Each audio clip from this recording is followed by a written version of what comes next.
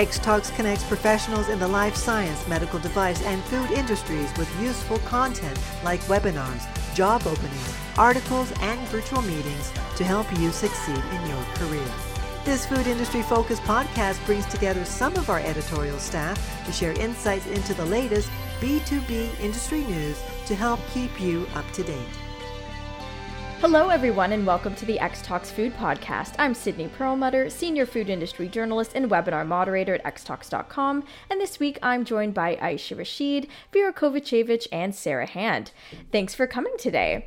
So I'm going to start us off with a story about the month of January, and more specifically, Veganuary. Now, this year is slated to have the highest participation to date. So I'm just going to talk a little bit about the rise of Veganuary and some things that companies are doing to, involve themselves in the event. So with a new year, for a lot of people comes resolutions, and for some, that might include giving up meat, dairy, and eggs for Veganuary. Some people participate in intermittent fasting, while others try diets like keto or paleo, but those that participate in Veganuary must abstain from all animal products from food to fashion for the entire duration of the month of January.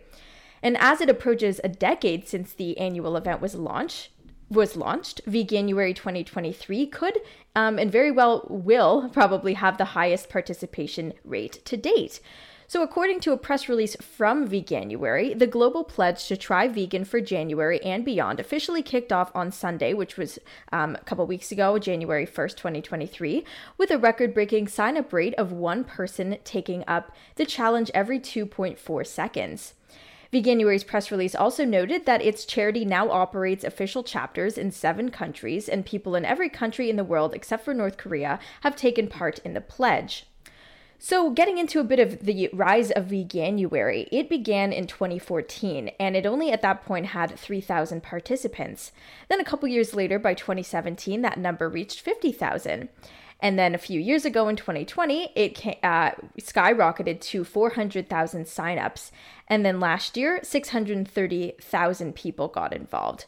So now, Veganuary also counts several celebrities on its list of ambassadors, including actors and musicians like Alicia Silverstone, Joaquin Phoenix, Billie Eilish, and Paul McCartney, as well as politicians like Eric Adams. And while some people are vegan or vegetarian when they opt in, for the most part, participants who sign up to try Veganuary are meat eaters. Now, in 2022, 36% of those who were not vegan before participating decided to stay vegan after taking part. And for those who didn't remain vegan, 74% said they planned to at least half their intake of animal products in the future. Now, to any meat eaters like myself, Veganuary may seem intimidating and restrictive, but thanks to the growing number of plant-based products and recipes, participants have more options than ever. Today, consumers can find vegan alternatives like cheese, chicken, eggs, ham, milk, sausages, and more in many, if not most, grocery stores. And not to mention, fast food chains like KFC and McDonald's have more plant-based options than ever in various locations over the world. Now, getting into some companies and restaurants that are, participating in this year's Veganuary, they certainly don't want to miss the opportunity to increase sales and capture customers' attentions throughout the month of January. And, these companies, whether they're vegan or otherwise, are introducing new products and campaigns for the month of January and beyond. One such company is Swiss chocolate maker Lindt, which has added Lindt classic recipe vegan caramel sea salt bars to its vast lineup of chocolate offerings. The popular chain Chipotle Mexican Grill has introduced 2 new vegan lifestyle bowls, one called the Veggie Full Bowl and one called the Plant Powered Bowl.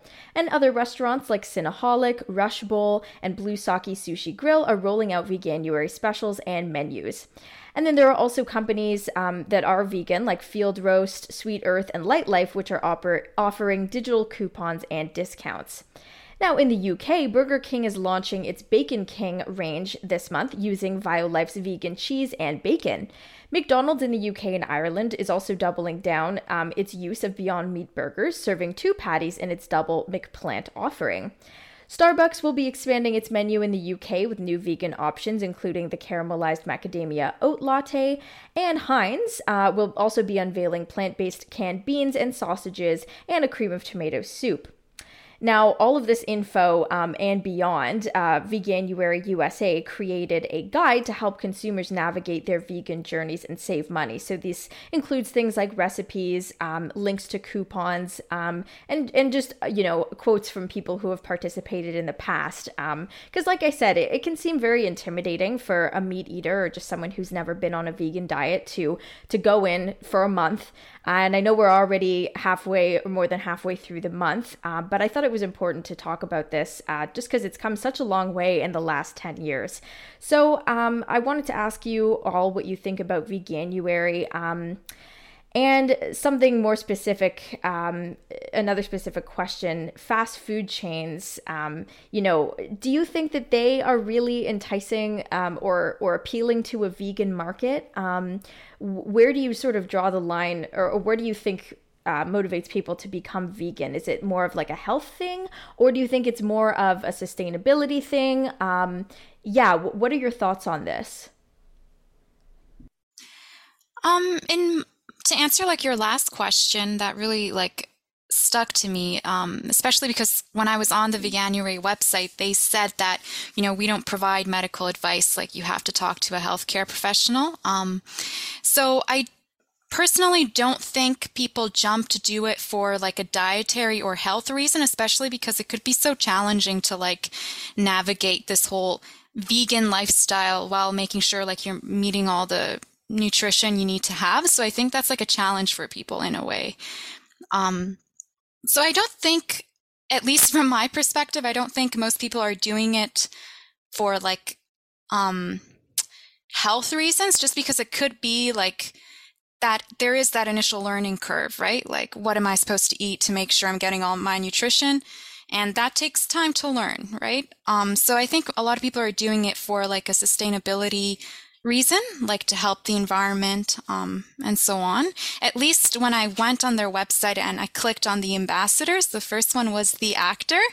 How do you say his last name? What? Like, who? Which one? The actor, Joaquin. Sorry. Joaquin Phoenix. Yeah. So I can't pronounce his name. So yes, him, he said it was like for the planet and the environment, like that's why he's doing it. So just coming off of that, it seems like a lot of people are interested in trying to go vegan for that reason.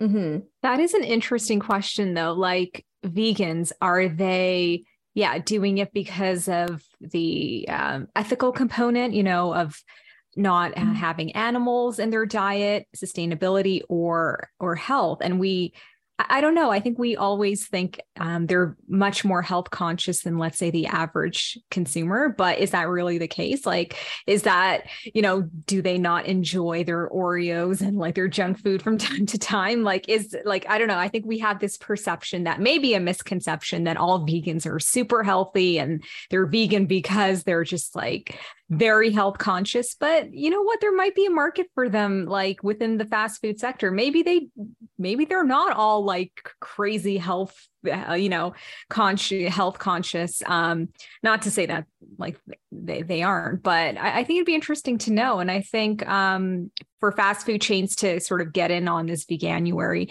and maybe even introduce like it as a long-term thing to have more vegan or vegetarian options. I think it'll only be beneficial because there are so many different types of diets and people opting to, be flexitarian or even for someone like myself who is a meat eater, but sometimes it's just like, oh, I think I'm a bit meated out this week. I want to try something or have something vegetarian. So I think, and I, going to fast food chains, I do go, but it's kind of annoying that like the vegetarian options are limited. So I think this is a good chance and a good thing for fast food chains to get in on. Yeah. And I think coming back to this point of, why did people choose to be vegan? I think different people do have different reasons, whether it's environmental reasons or animal welfare reasons or health reasons. But interestingly, I think when it comes to this idea of Veganuary, I think there's like because it's the beginning of the year and there's all this around New Year's resolutions. Yeah, I think there's a level of like atonement for things that you've done. You've overindulged in December around the holidays. You know, there's also dry January for people who want to abstain from any sort of alcoholic beverages for the whole month. That's the same sort of feeling I get from this. And so I think it's really smart that you know, fast food companies and other food companies are kind of piggybacking on top of this.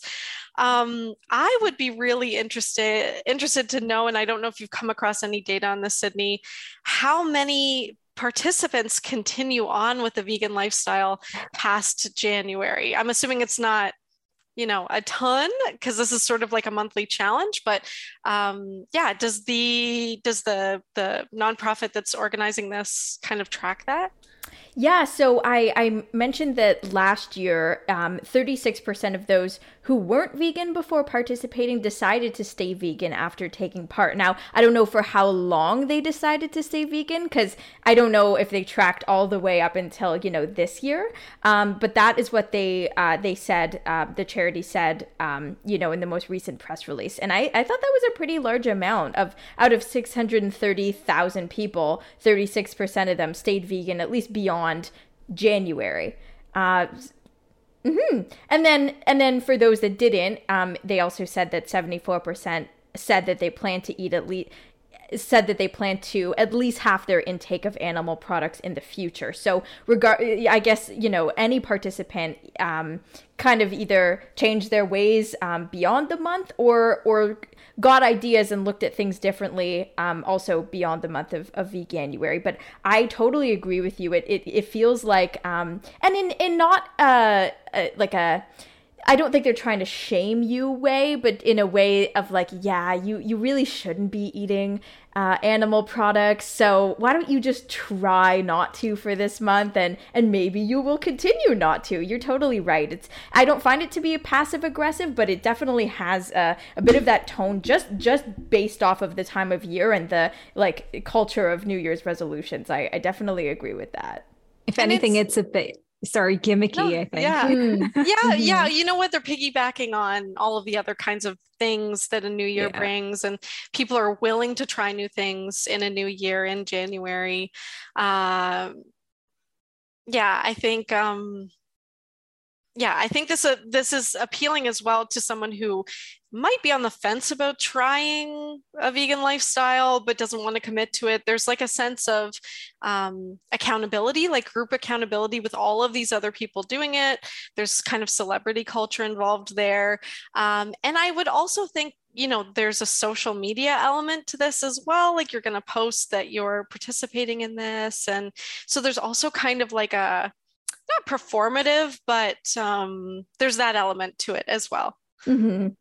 Yeah. And to give credit to Veganuary, I mean, they do provide so many resources for people to get started and to keep them going, which I do appreciate. Like it's not like you're on your own, just do it. Like they do provide a lot of resources. And you know, at the end of the day, everyone has the choice whether they want to participate or not.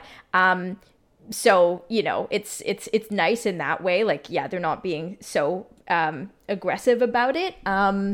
But yeah, I mean, it'll be I'll revisit this again next year, and I'll see if maybe that number went up or if it stayed the same or if it went down. Because you know, this year is supposed to have the most participants to date. So we'll see if that number, you know, goes up next year. Just add one more point too. I wonder how the like big meat producers sort of weather this time as well. Although they've been getting into the meat alternative space as well, investing in some of those, you know, Beyond Meat and that sort of thing. I wonder if they just lay low for the month of January, or if they do anything to try and counter. And I'm sure sales are still, fine. I'm sure it doesn't impact their bottom line that much. But that would be kind of interesting to see, especially as this, has risen over the years. It's almost been 10 years now of this Veganuary, and the numbers have been going up every year. So I'm sure they're paying attention to it, but whether or not they're kind of, I don't know, doing anything about it yet would be interesting to see. Yeah, that's it. I didn't even think about that. And I got, by the same token, dairy and egg producers as well. They're just as much excluded from this, you could say. Yeah, I mean, what we've talked about in the past is a lot of meat producers that have gotten into the plant-based space haven't necessarily found as much success as they were hoping to find, whether it's just because there's so much competition already, or whether, it's because people don't trust them because they're coming from a meat dominant space. They don't tend to have as much success. That's not to say that they can't, do things differently to be more sustainable. But yeah, I think largely the spaces are totally different. And even though the plant-based space in a way usually is trying to mock or copy or, copy the like traditional meat industry, I think they still very much want to differentiate themselves from a sustainability perspective. Because we've also talked about the fact that they're not as healthy as we think they are. A lot of meat alternatives, right? They're full of preservatives and additives and flavorings and unnatural, ingredients. So yeah, there's so many advantages and disadvantages to both. And Veganuary is an interesting, thing, because does it really reign supreme? It's a much broader question, obviously, but is it truly better to be vegan than not? And obviously on an individual basis, everyone will have a different answer, but it's something interesting to think about, for our personal diets and just the future of the planet as well. Is it truly better? All right, well, moving on, a little bit of a more disappointing story about an ongoing egg shortage that we're experiencing in the US and all around the world. So last year, it kind of became a new normal for consumers to experience rising food prices and food shortages, whether it be baby formula, coffee, turkey, and other staple foods that experienced and still are experiencing long-standing shortages. And unfortunately, this new year has brought with it some new challenges, including this egg shortage, and with it, soaring egg prices. So why is this going on? Simply put, there's an egg shortage due to an unprecedented outbreak of highly pathogenic avian influenza, or HPAI, also known as bird flu, and that has killed tens of millions of egg-laying chickens nationwide. Now, the outbreak was first detected last February, so pretty much almost a year ago, and it's killed, unfortunately, more than 57 million birds in hundreds of commercial and backyard flocks, according to the USDA. Now, this strain of avian flu is highly contagious, and it kills 90 to 100% of chickens within 48 hours if exposed to the virus. So not only is that really, really, contagious, but it's quick as well. And because of its virulence, health officials have had to preemptively slaughter millions of birds. And now this bird flu was also responsible for driving up turkey prices and causing a turkey shortage ahead of last year's Thanksgiving. Besides the avian flu, the industry has been affected by increased production costs that include feeding hens, which depends mainly on the costs of soya and corn. And feeding hens is now at least 50% more expensive than it was in past years, and energy prices have soared in the same way that consumers have seen their domestic bills rise. And meanwhile, some states have been hit harder by the egg shortage than others. So in Colorado, egg production fell to about 1/3 of its annual amount and Weld County, Colorado, saw its entire commercial egg flock wiped out last year. And California was also affected in part due to its reliance on millions of cage-free chickens to comply with Proposition 12, which was the animal welfare initiative of 2018 that took effect last year in 2022. Now, in Europe, there was a 3% egg production decline, also according to the French National Committee for the Egg Promotion. Now, this egg shortage, like I said, brings with it soaring egg costs, meaning that consumers are going to be shelling out more for eggs at the grocery store at the moment. So, a report from the Bureau of Labor Statistics claims that the price of eggs has jumped 49.1% in the span of about a year, and that's much higher than the 12% rise in overall food prices due to things like inflation. Now, egg prices have risen in almost all states, with some states seeing egg prices tripling over the past year. So in California, for example, the average retail price for a dozen large eggs recently jumped to $7.37, up from $4.83 at the beginning of December and just $2.35 at the time last year. And this was according to the Los Angeles Times. And elsewhere, consumers are also scrambling to find cheaper eggs. In Washington, Seattle specifically, the average cost of a dozen large grade A eggs more than doubled to $3.59 in November, up from $1.72 at the time last year, according to the Seattle Times. And Midwest Farms grade A large eggs, which are considered the benchmark for eggs sold in their shells, hit $5.46 per dozen, up from $1.70 the same time in the previous year. So even while prices have soared, egg sales have only declined by about 2% by unit in retail in the year through to December 4th, 2022, according to data from market research firm IRI. Now, consumers have been accepting these high prices at the grocery store as they pull back on restaurant visits. And even though eggs have gotten more expensive, they still cost less than other proteins. So while egg farmers were forced to learn these hard lessons when it came to managing bird flu, they're much better prepared for dealing with outbreaks than in the past. And as such, egg farmers are recovering more quickly from having a flock culled and a facility decontaminated. And while it's unclear when the egg shortage will come to an end, prices have reportedly started to trend down now that the holiday season is over. And egg production will eventually adjust in response to the bird flu, though bird flu may never be completely eradicated from the U.S. poultry population.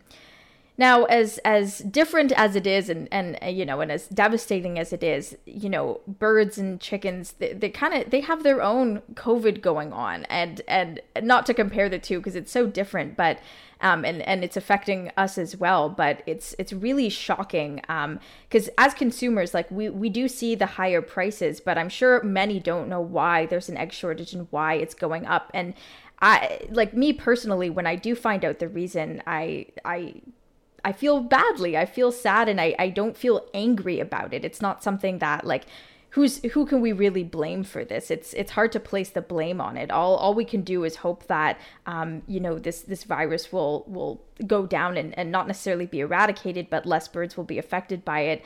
And in the meantime, we're sort of just biting the bullet and paying the price. But I was wondering, do you where do we place blame on this? And do you think that there could have been more done to prevent this sort of outbreak? Whether it be from food safety organizations, the FDA, the USDA, who can we really blame for this? Or do you place blame on anyone or any agency?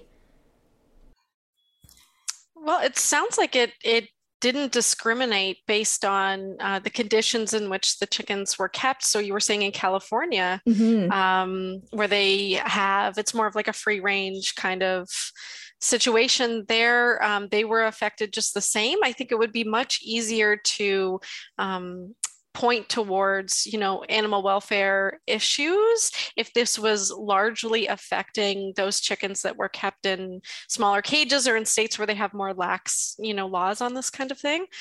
But I think the fact that it's affecting, all of these farmers so greatly, you're right, Sydney, there isn't really anybody to sort of blame. And I think putting the price increase into context in this way is very helpful because otherwise, you're right, if consumers didn't know about this, just seeing the cost of eggs go up, you would have thought, oh, just another thing, another thing that's fallen to inflation and because everything has gone up. So I think it is important to see the context here and to go back to, where is this food actually coming from and what's the reason for the price increase? Mm-hmm.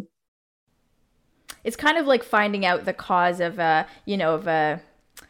traffic jam or something. It's easy to get frustrated in the moment, but once we find out the reasoning, we come back down to earth a little bit, and we have that like sympathy, and we just accept things for what they are.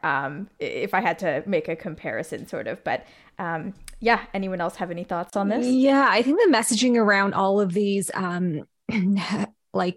things such as the egg shortage, and also comes to mind the lettuce shortage as well. So, the initial reaction is, oh yeah, like how, Sarah, you were saying, oh, it's inflation. And then like that's followed by like anger. And, it's like at these greedy corporations who are making like billions of dollars, even during a pandemic. But yeah, once you learn about the root cause, like even for lettuce, apparently crops were affected by a virus. And so that wiped out so much out in California. And so that's why we've also experienced lettuce shortages. And I think I saw a clip from Cardi B, of course, social media, and she was ranting about lettuce prices and egg prices as well. And I mean, kudos to her for bringing attention to the issue and being like, well, okay, even though I'm rich and a celebrity, but like I feel for, middle class and lower class people and stuff like that. And it's still important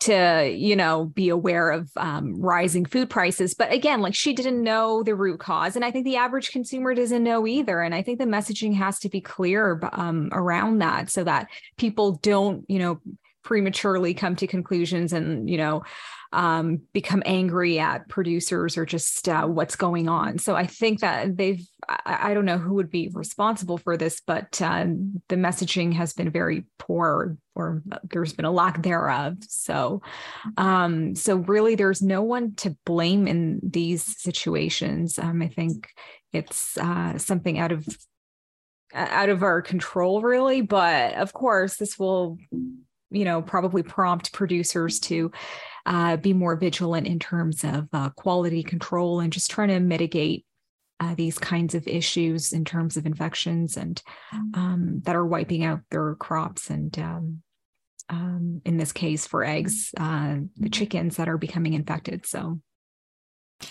Yeah. Does anyone know why lettuce increased in price? I heard about that too, but I'm not sure why. Viral infection. So there was a virus that infected crops out mainly in California. Oh, okay. So you see, like, I didn't even know. I had to like look it up. Like, I just don't understand why that should be a part of a news report in terms of why this is happening. So, or maybe it's just not clear enough. I don't know.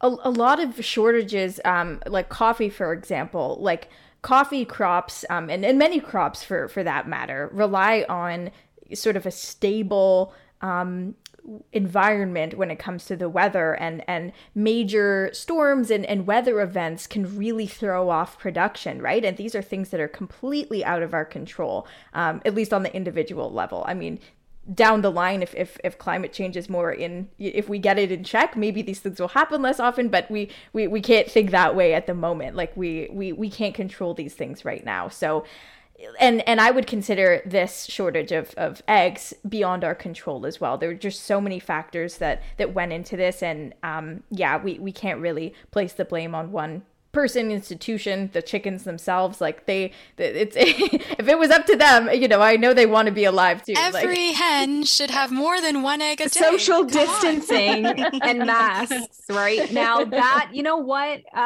that brings to question like breeding practices and practices of how chickens are reared and how eggs are produced in the industry. So that there is some onus there, right, as well. So And here's are completely off the hook. You're totally right, and I'm just gonna point out like a negative thing though. If there truly were like perfect practices where the chickens were treated like princesses, the eggs would be just as expensive, if not more. So it's kind of sad. You have to pay a premium. Yeah, you probably would have to pay a premium, and now we're paying a premium because there's less of them. But in a perfect world with perfect chickens and perfect producers, we'd still probably have to pay more, and perhaps we'd be okay with paying more when it's for a positive reason rather than now for a negative reason. So maybe it's we're sort of preparing consumers for eventual higher prices if it means better practices. But yeah, I mean, like I was telling you guys, I don't really buy eggs, but you were mentioning that you have noticed a price increase as well, and I'm glad to bring forward the reason that this is happening, and I'll continue to talk about future shortages. I'm sure they're not going away anytime soon. But yeah, I agree with you. It's good to know the reason behind these shortages, and I don't really know who's responsible for getting that message out. But I'm happy to do it on a micro level here with you guys. So thank you so much for that. Of course. Yeah. Of course. Well, I would say that people who are, don't want to spend that much on eggs at the moment could try out the Veganuary thing. There you go. But it's all connected. Yeah. There you depending go. on what kind of vegan food you're buying. I mean, if you're buying staples and making a lot of your own those food, aren't cheap. Yeah, you can maybe save some money if you're just buying, vegetables and things like that. But some of the more processed, vegan foods protein and meat alternatives stuff. And things like that can really add up. So not sure that's the best way to save money if somebody was looking at that as an option. Seems to be no winning, but we'll get out of it. Yeah. Hopefully better news next week. Yeah. All right. Well, that's the end of this episode of the X Talks Food Podcast. If you like today's show, don't forget to rate, review, and subscribe. Thanks, everyone, and see you next week. Bye. Bye. Bye. Thanks for listening to the X Talks Food Industry Podcast. If you enjoyed our discussions today, please share the episode with your friends and colleagues, and be sure to subscribe in order to be notified when a new episode is released. To join in on the discussion, you can find X Talks on social media. Email podcast@xtalks.com or comment on the articles directly. Links are in the show description. Take a moment to join our community at xtalks.com to get access to everything we have to offer, including webinars, job listings, virtual meetings, articles, and more. The views and opinions expressed in the podcast are those of the speakers sharing them. They should not be taken as professional advice and do not necessarily reflect the policy or position Honeycomb Worldwide. For further information, email us at podcast@xtalks.com. Thanks for joining us, and we'll see you next week.